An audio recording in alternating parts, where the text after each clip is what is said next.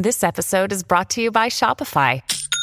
Forget the frustration of picking commerce platforms when you switch your business to Shopify, the global commerce platform that supercharges your selling wherever you sell. With Shopify, you'll harness the same intuitive features, trusted apps, and powerful analytics used by the world's leading brands. Sign up today for your $1 per month trial period at shopify.com/tech, all lowercase. That's shopify.com/tech.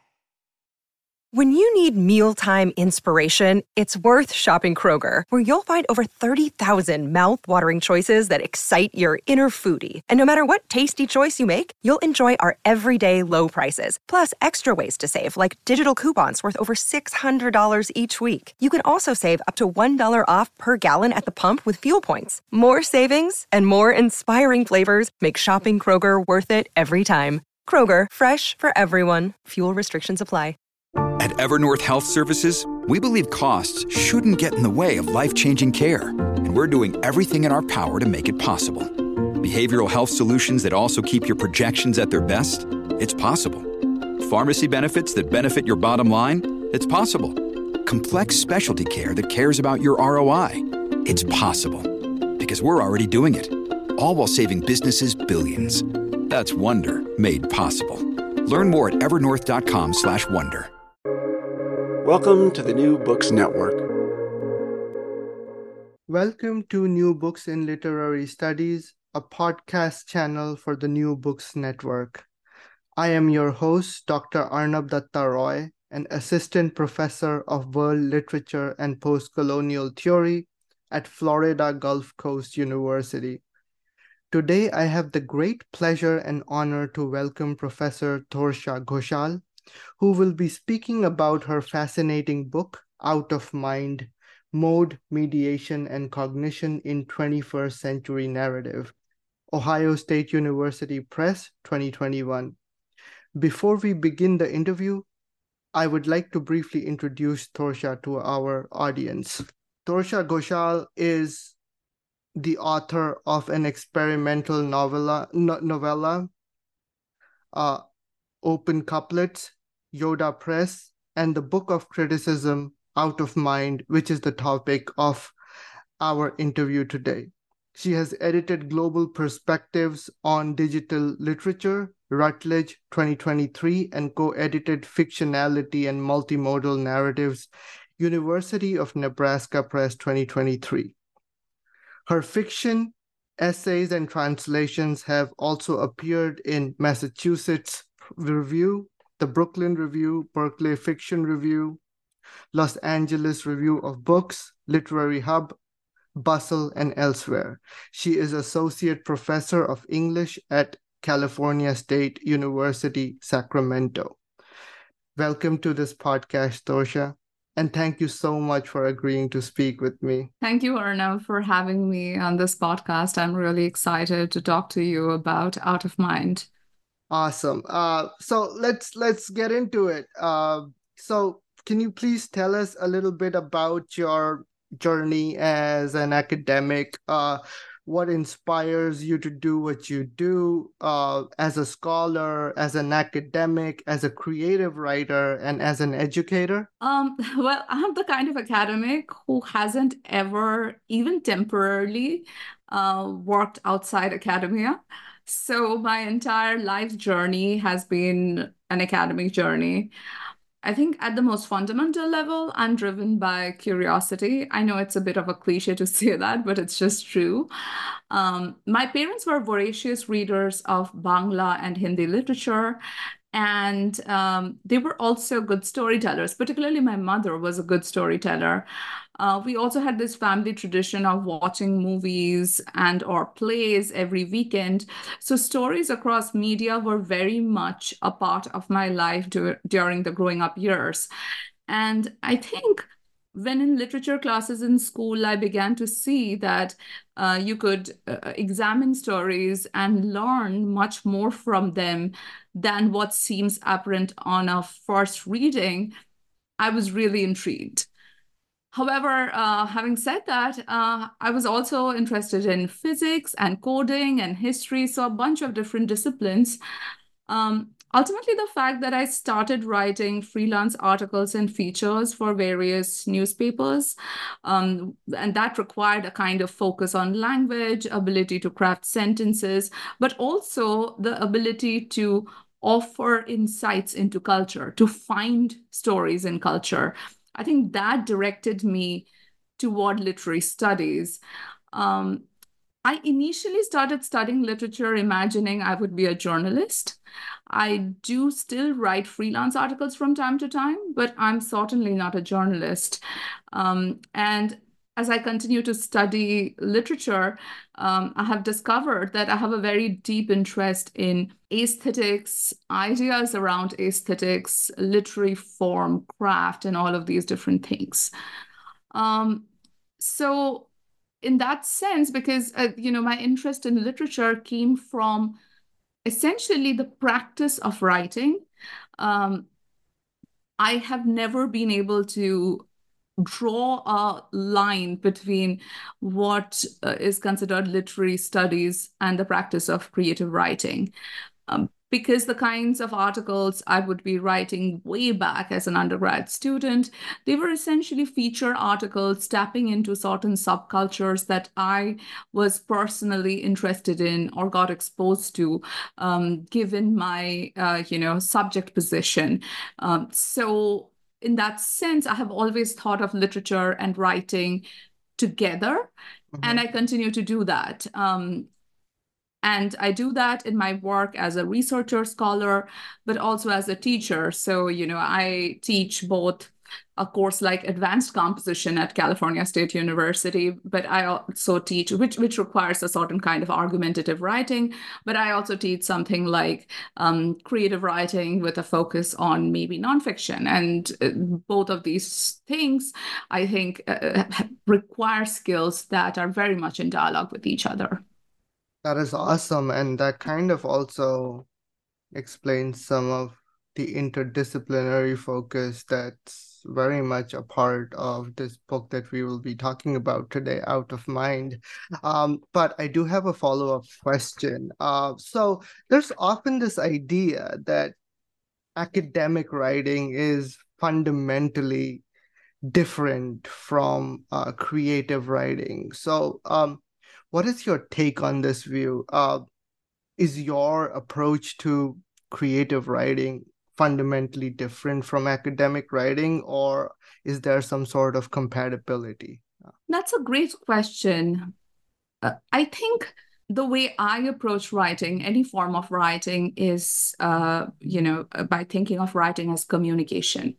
I am writing something because I want to say something to someone. So, that communication model is very much a part of my way of thinking.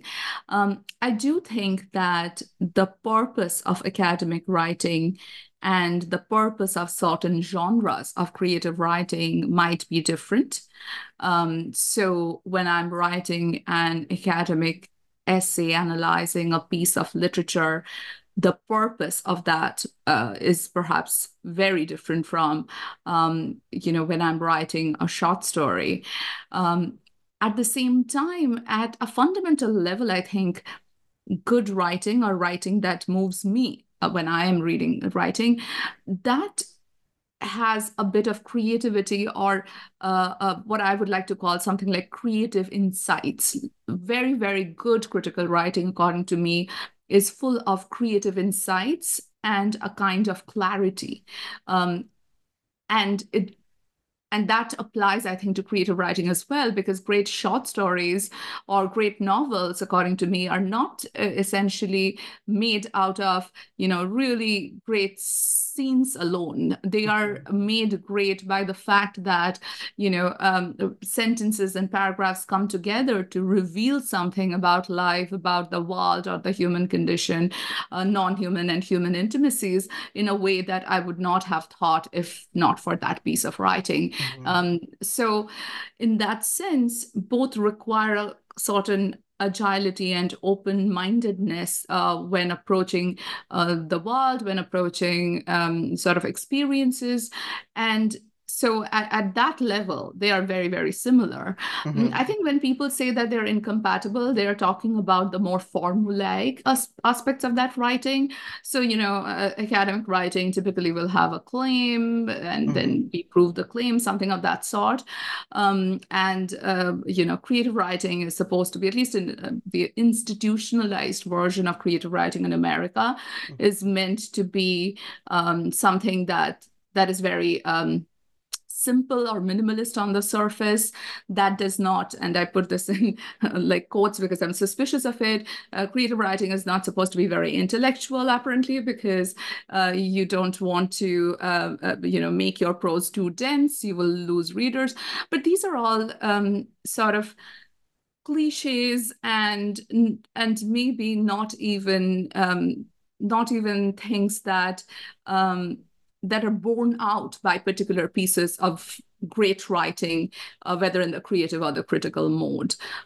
There are great pieces of literary criticism that do not fall into the template of argument and evidence. There are great pieces of creative writing that are full of intellectual insights. So I think they are compatible when you think of them that way.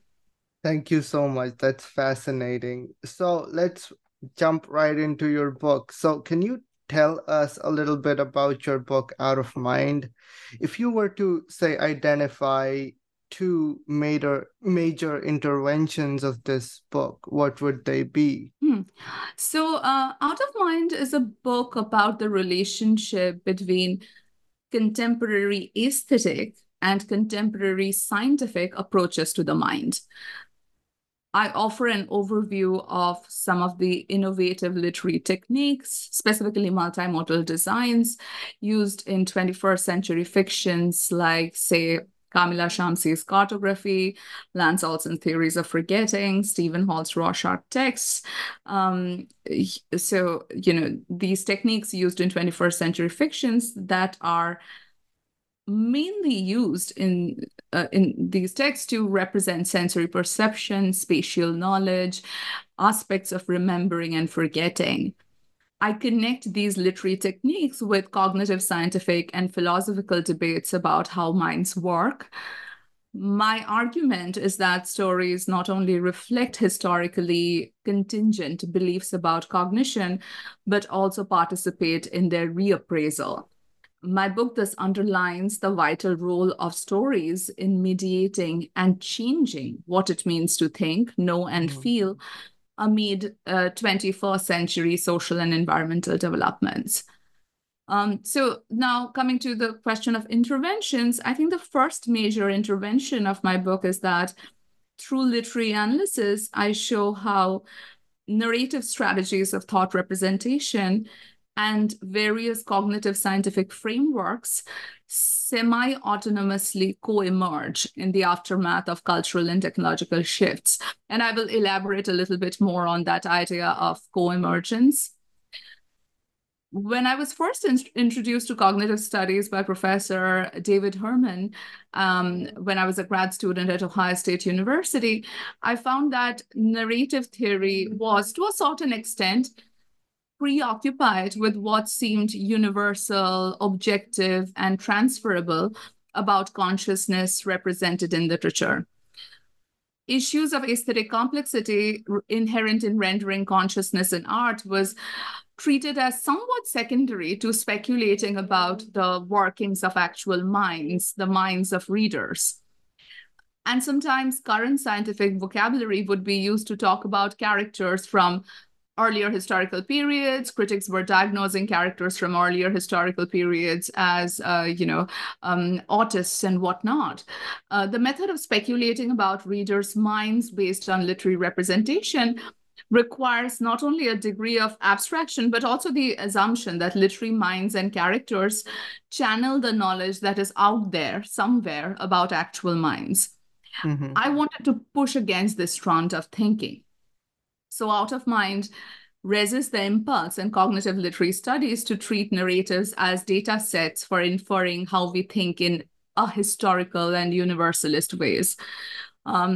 in extent cognitive literary criticism, I find an archive of how we, cognitive literary critics, might think about thinking influenced by theoretical positions in contemporary sciences of the mind. The dialogue between literary criticism and contemporary sciences is productive, but I think I'm critical of works in cognitive literary criticism that seem to convey the impression that study of literary minds needs to share cognitive sciences' explanatory goals. Mm-hmm. I think that cognitive literary criticism can valuably exploit literary studies' long-standing interest in historical and cultural contingencies to reevaluate extradisciplinary debates about cognition. Mm-hmm. So instead of regarding the relationship of cognitive theories with literary representations as one of reflection and imitation, it would be more useful, I think, to understand literary strategies and cognitive scientific frameworks as I said, semi-autonomously co-emerging. In other words, what we mean by thought and the actions that we perceive as constituting thinking change over time. And these changes become manifest in analogs and metaphors that co-emerge across domains of knowledge and aesthetic constructions. Mm-hmm. And then again, all of these domains of knowledge have their own logics, biases, methods, and so on. But the major intervention that I'm talking about is essentially, that out of mind takes this logic of semi-autonomous co-emergence as its axis, as it tries to bring together cognitive science and literary criticism. Like using a framework such as that, for example, we can easily say and anticipate that over the next few years, given the excitement around large language models and platforms like ChatGPT, we will see increased scientific and literary commentary on the intersections of generative artificial intelligence with the notion of creativity. And literature will actively participate in the appraisal of what it means to create and not simply follow or reflect what's out there in the world of tech. The second major intervention of the book has to do with how I interpret multimodality, or the presence of multiple semiotic modes, pictures, maps, etc., in contemporary narratives that are also thematically concerned with the nature of consciousness. Hey, it's Kaylee Cuoco for Priceline. Ready to go to your happy place for a happy price? Well, why didn't you say so? Just download the Priceline app right now and save up to 60% on hotels. So whether it's Cousin Kevin's Kazoo Concert in Kansas City, go Kevin, or Becky's Bachelorette Bash in Bermuda, you never have to miss a trip ever again. So download the Priceline app today. Your savings are waiting. Go to your happy place for a happy price. Go to your happy price, Priceline. It's obvious that multimodality is supposed to signal divergent or non-normative thinking in these texts. But what are the sources of particular texts' understanding of normative and non-normative, and how we can reverse engineer and learn those assumptions, as well as challenge the stigma labels of non-normativity bring with them? That's what I discuss in the book. And that is, I guess, the second major intervention.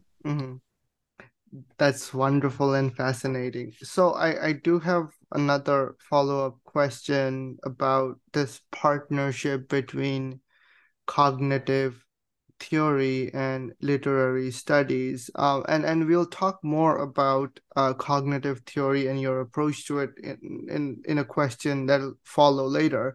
But since you already bring up this partnership, I mean, again, as you say, that this relationship is one that is quite fragile, and both fields are famously suspicious of each other, in the sense that cognitive theory feels that literary criticism is often way too parochial and bordering on cultural essentialism, whereas literary critics often blame cognitivists as too universalizing, and forgetting about the importance of cultural particularity and difference, right? So it's clear that you are navigating this kind of a double bind in your book. Can you speak a little about this? I mean, how are you navigating these two fundamentally like distinct positions while trying to like create a bridge between them, you know? That's an excellent question. And it's a question I thought about a lot while I was writing the book and also later on.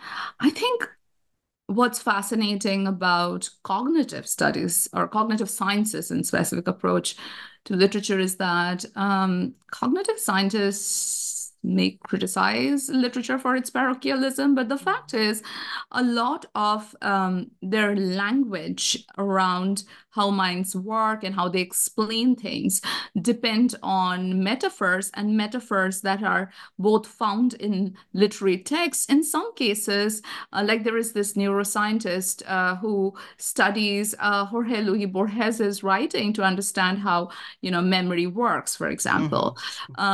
Now, I think it is almost a disciplinary demand placed on scientists, perhaps, to produce knowledge that have to explain truth or the world as it is in a way that is not always historical. So, somebody working on memory today, unless they are taking a kind of cultural framework into account, which, by the way, some, cognitive scientists do, if they're not taking that cultural framework, then when they talk about memory, they're going to talk about it in universalizing ways because they're supposed to produce truth about life and existence just a little more generally, rather than localize it to, okay, what we are studying as memory is memory in the 21st century or something like that. And in as much as we might say that is the idea of memory in 21st century that different from 19th century, the fact also is that because of environmental, technological, and social changes, the idea of memory is not static either, right? And so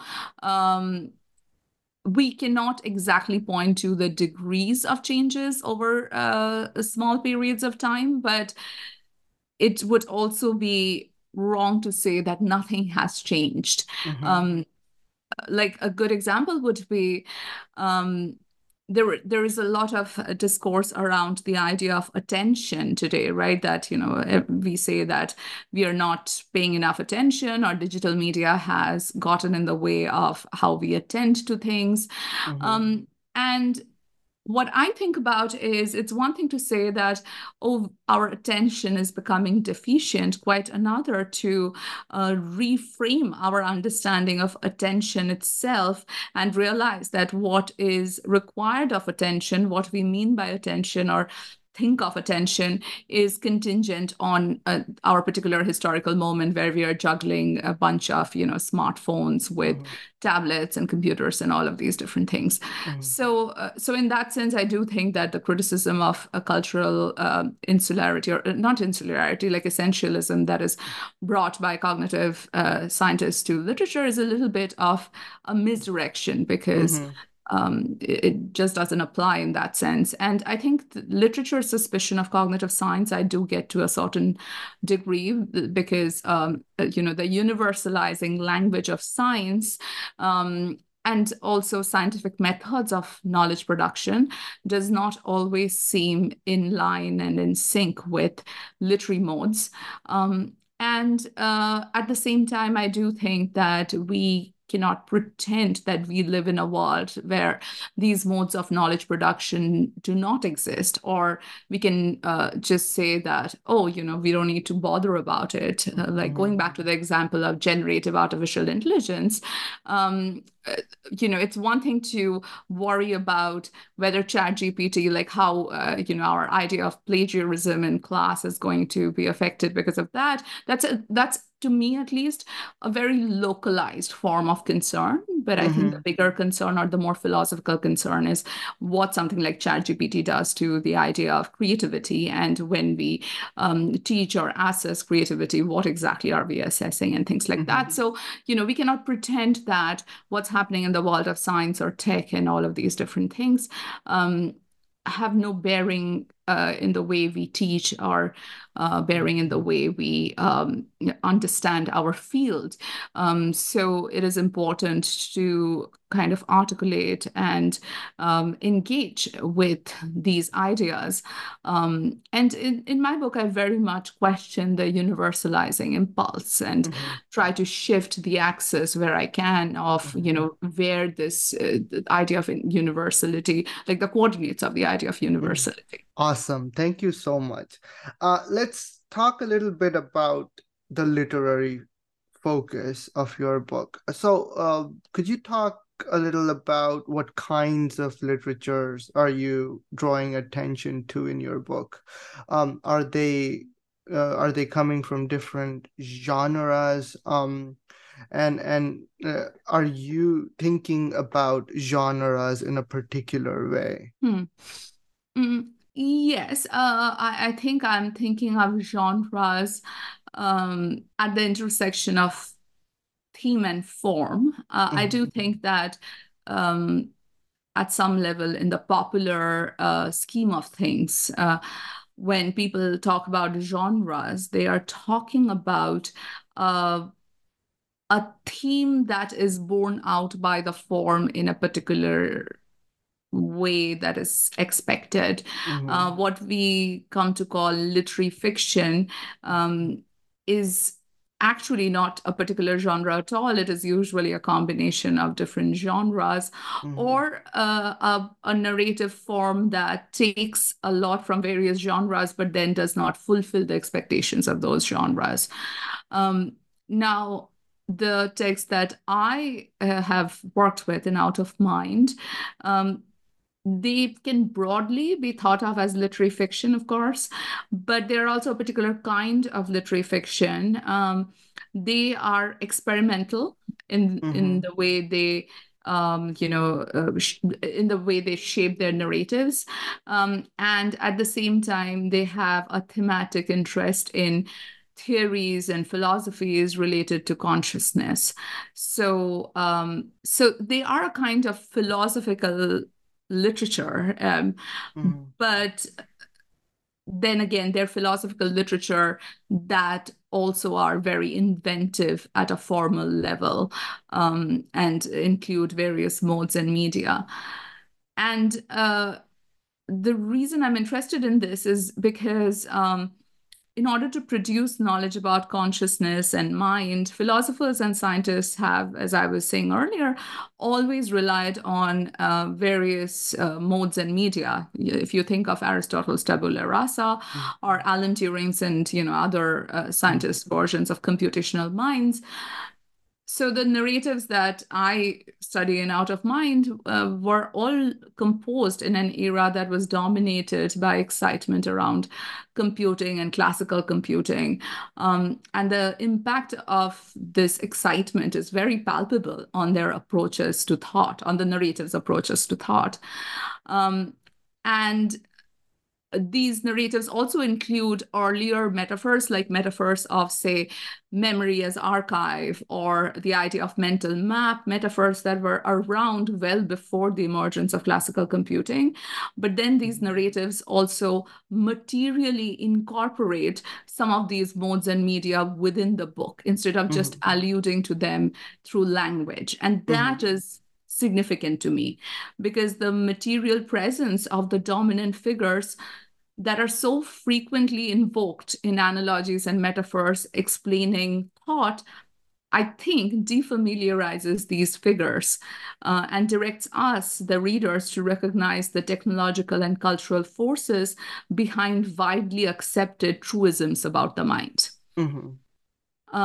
At the same time, of course, my overall position is that literary narratives are not composed to simply communicate knowledge about cognition or convince readers of the validity of cognitive, scientific, or philosophical theories.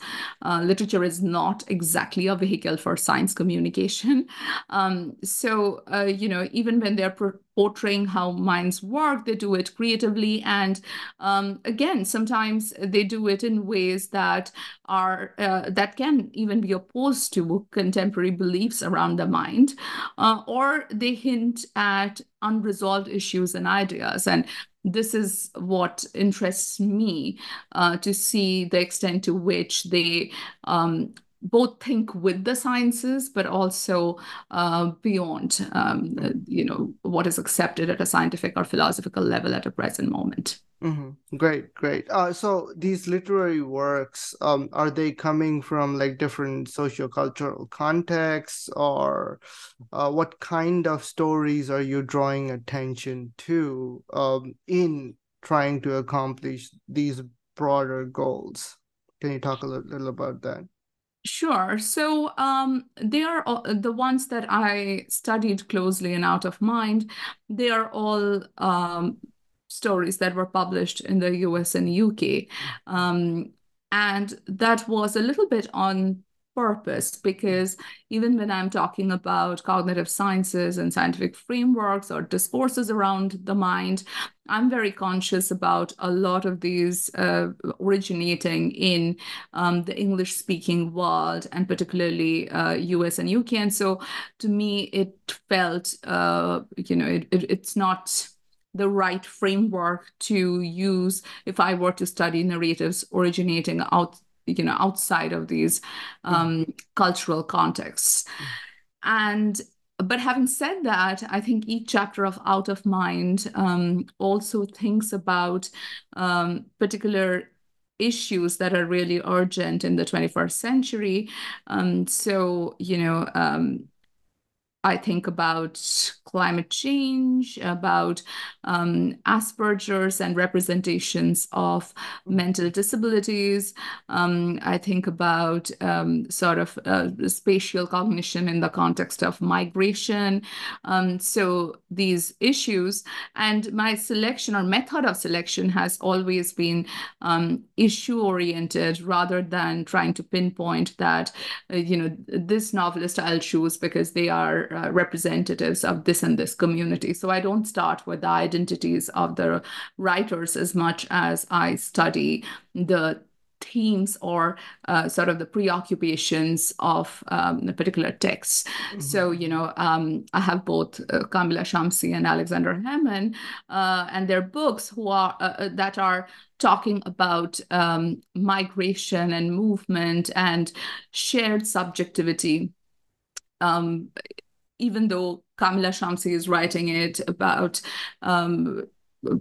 characters whose origins are in South Asia, versus Alexander Hammond, who is talking about Bosnia, for example, and then the immigrants in Chicago and so on. So it's you can say it as a comparativist to a certain extent, and the focus is around ideas and histories of ideas, rather than the subject positions of the writers necessarily.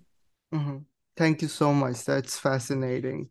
So let's return a little bit to the question on your thoughts on literary cognitivism. I mean, you use a cognitive framework to think about questions of narratology, textuality, interdisciplinarity, politics, habits of reading.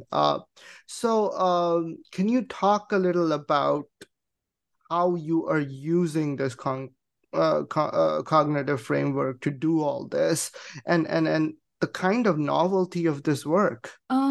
Yeah, so I think of cognitive literary studies as a group of approaches that try to better understand and describe the relationship of thought, perception, emotion, as well as meta discourses or theories about thought, perception, emotions with literary arts. Mm-hmm. Now, the desire to understand thought and its relation with literature is not novel or restricted to cognitive studies. And not all cultural or literary critics studying this relationship necessarily considers themselves to be part of the field of literary cognitive studies. In fact, for a long time, and perhaps even now, criticism in the psychoanalytic vein also attempts to think about mind and literature together. To me, thus, cognitive studies has a somewhat historically specific, or at least like historically informed connotation. Many of these approaches that we call cognitive studies work with or explicitly against conceptions of mind and thinking popularized in the cognitive sciences, an interdisciplinary field originating in mid-20th century. An early preoccupation of the cognitive sciences was to model artificial intelligence after the human mind. Over the years, the cognitive sciences have focused on a range of other issues, including the nature of aesthetic experiences and social cognition. Its origins in research on artificial intelligence, I think, is really important whenever we engage with the field of cognitive science. My own interest in cognitive studies is tied to my interest first and foremost in aesthetic objects and experiences, their forms and content. As a student, I was intrigued by works of literary scholars who, in conversation with the cognitive sciences and philosophy of mind, made speculative but persuasive comments about how we read, experience narratives, and all of these. I did, however, have an uneasy relationship with this hypothetical figure of the reader that would turn up in a lot of cognitive literary studies. This was because of the normative assumptions about this figure. Like, say, a critique writing about a character who the story implicitly or explicitly identifies as someone with cognitive difference or disability. The critic would like read that character and then discuss how a hypothetical reader would respond to the character. But the assumption the critic was making, which was not always on the surface, is that the reader could not and would not share the character's cognitive state or condition. In other words, the assumption always was that the hypothetical reader is this normative figure who is certainly modeled after the critic, because the critic was using, even if they were not saying that, they were thinking of themselves as kind of this axis of normativity. And then, the character is the non-normative one. So how does a normative mind read a non-normative mind? Like, this would turn up quite often. I was very uneasy around this. And therefore, I became interested in the intellectual history of cognitive models, how we think about thinking, and how stories participate in this intellectual history, as well as how those of us who study stories are actively shaping this intellectual history. So, that's kind of my pathway into cognitive literary studies. Awesome, thank you. So speaking of how we consume a text, I think it's now worth spending some time on the idea of multimodality, which seems to be a major focus of your book. So can you talk about it in terms of how you define it, approach it in relation to the broader goal of your book, which is to rethink the way we think about thinking, right? So how are you interrogating its presence and utilization in literature? Right. So just to talk about the definition at the outset, in multimodality studies, there are a lot of unresolved debates about what exactly is multimodality.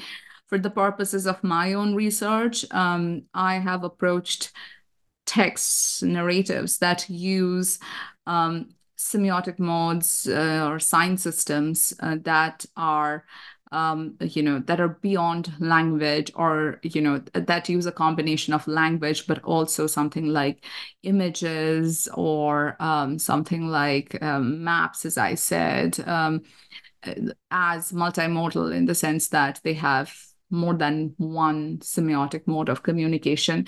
I would acknowledge, though, that no literary text or no text can be completely monomodal either. because even if it's just, words, we still bring in experiences across the world, which is multimodal to bear upon the text. But the kind of multimodality that I'm interested in is a bit of this self-reflexive multimodality of narratives, where they not only signal other modes, but also incorporate other modes in the storytelling.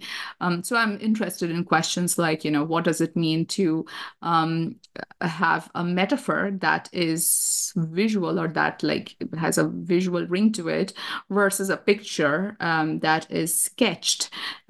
And a picture that is a photograph, right? Like it's the visual mode in a certain sense, but then the sign systems are different. And what does it do to the story?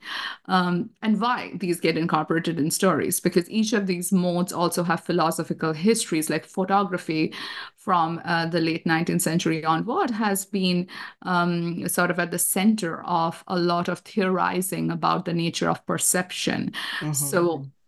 So then, like, is photography as a mode, like what is it about that mode that makes it especially useful when thinking about perception and memory, as opposed to, say, painting, and so on. So these are the kinds of questions I am interested in when I'm thinking about and defining multimodality.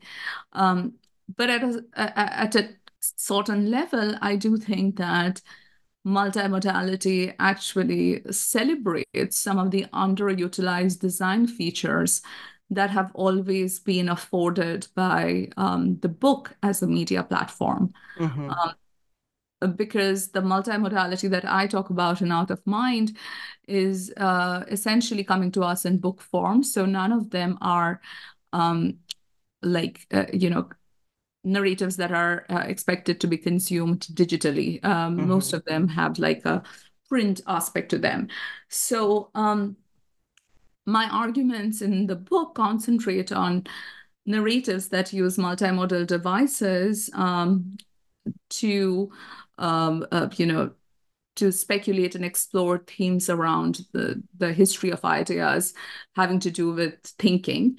And the publishing trajectory of such narratives offers some insights into why they may combine a thematic interest in cognition and perception with formal experiments in sort of the semiotic multiplicity. Historically, if we look at book history and so on, beliefs about readers' minds, the span of their attention, distraction, memory, have played a huge role in guiding not only writers, but also publishers' approaches to multimodality. Even today, you will colloquially hear that like readers' attention has decreased, and so it's better to write stories or like print stuff that's shorter, maybe, these assumptions have always been around. And if we look at the history of Tristram Shandy, for example, it's a book that was multimodal, that still is multimodal, but Tristram Shandy was actually, like, when it was first published, it was supposed to have some color pages and so on. But at the same time, when the book continued to be printed over the centuries, some of its typographic idiosyncrasies and features were removed because publishers thought those features just increased the cost of production, maybe, and did not do enough for the narrative. So, and that is related to some sort of figures in the publishing, thinking about typography as something that was meant to be transparent, or at least like non-obtrusive.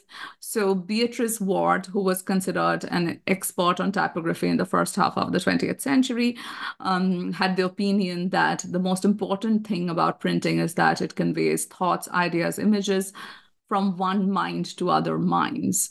So the focus was on making the print as non-obtrusive so that people could, like, directly, I guess, consume literature and have it imprinted on their mind, so to speak. So a distinction between the mind and body, the dichotomy that is very much part of a lot of commonsensical discussions around literature too. So multimodality kind of pushes against that, because multimodality tries to remind us that reading is not simply a mental activity. Senses are involved, and sensory perceptions and assumptions, and a lot of these, like the materiality of literature, becomes very apparent in multimodality.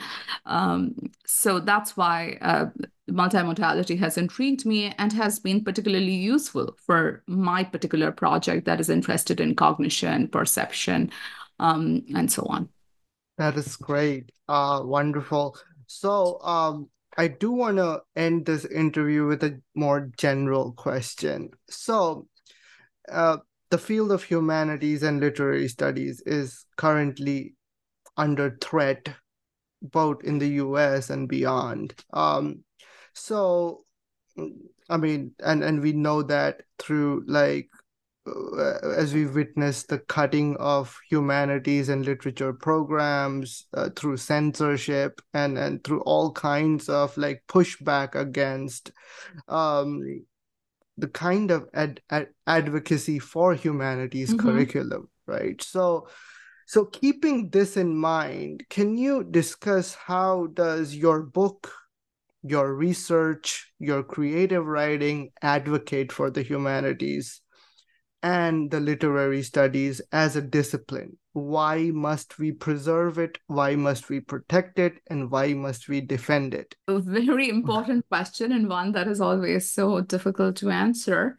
I think in the context of Out of Mind in specific, the argument of the book around semi-autonomous co-emergence itself is a kind of defense, because it stresses that storytelling, and those of us who study storytelling fundamentally shape and learn about the intellectual history around ideas like intelligence, creativity, thinking. I mean, ideas that are so fundamental to any kind of scientific and technological development as well.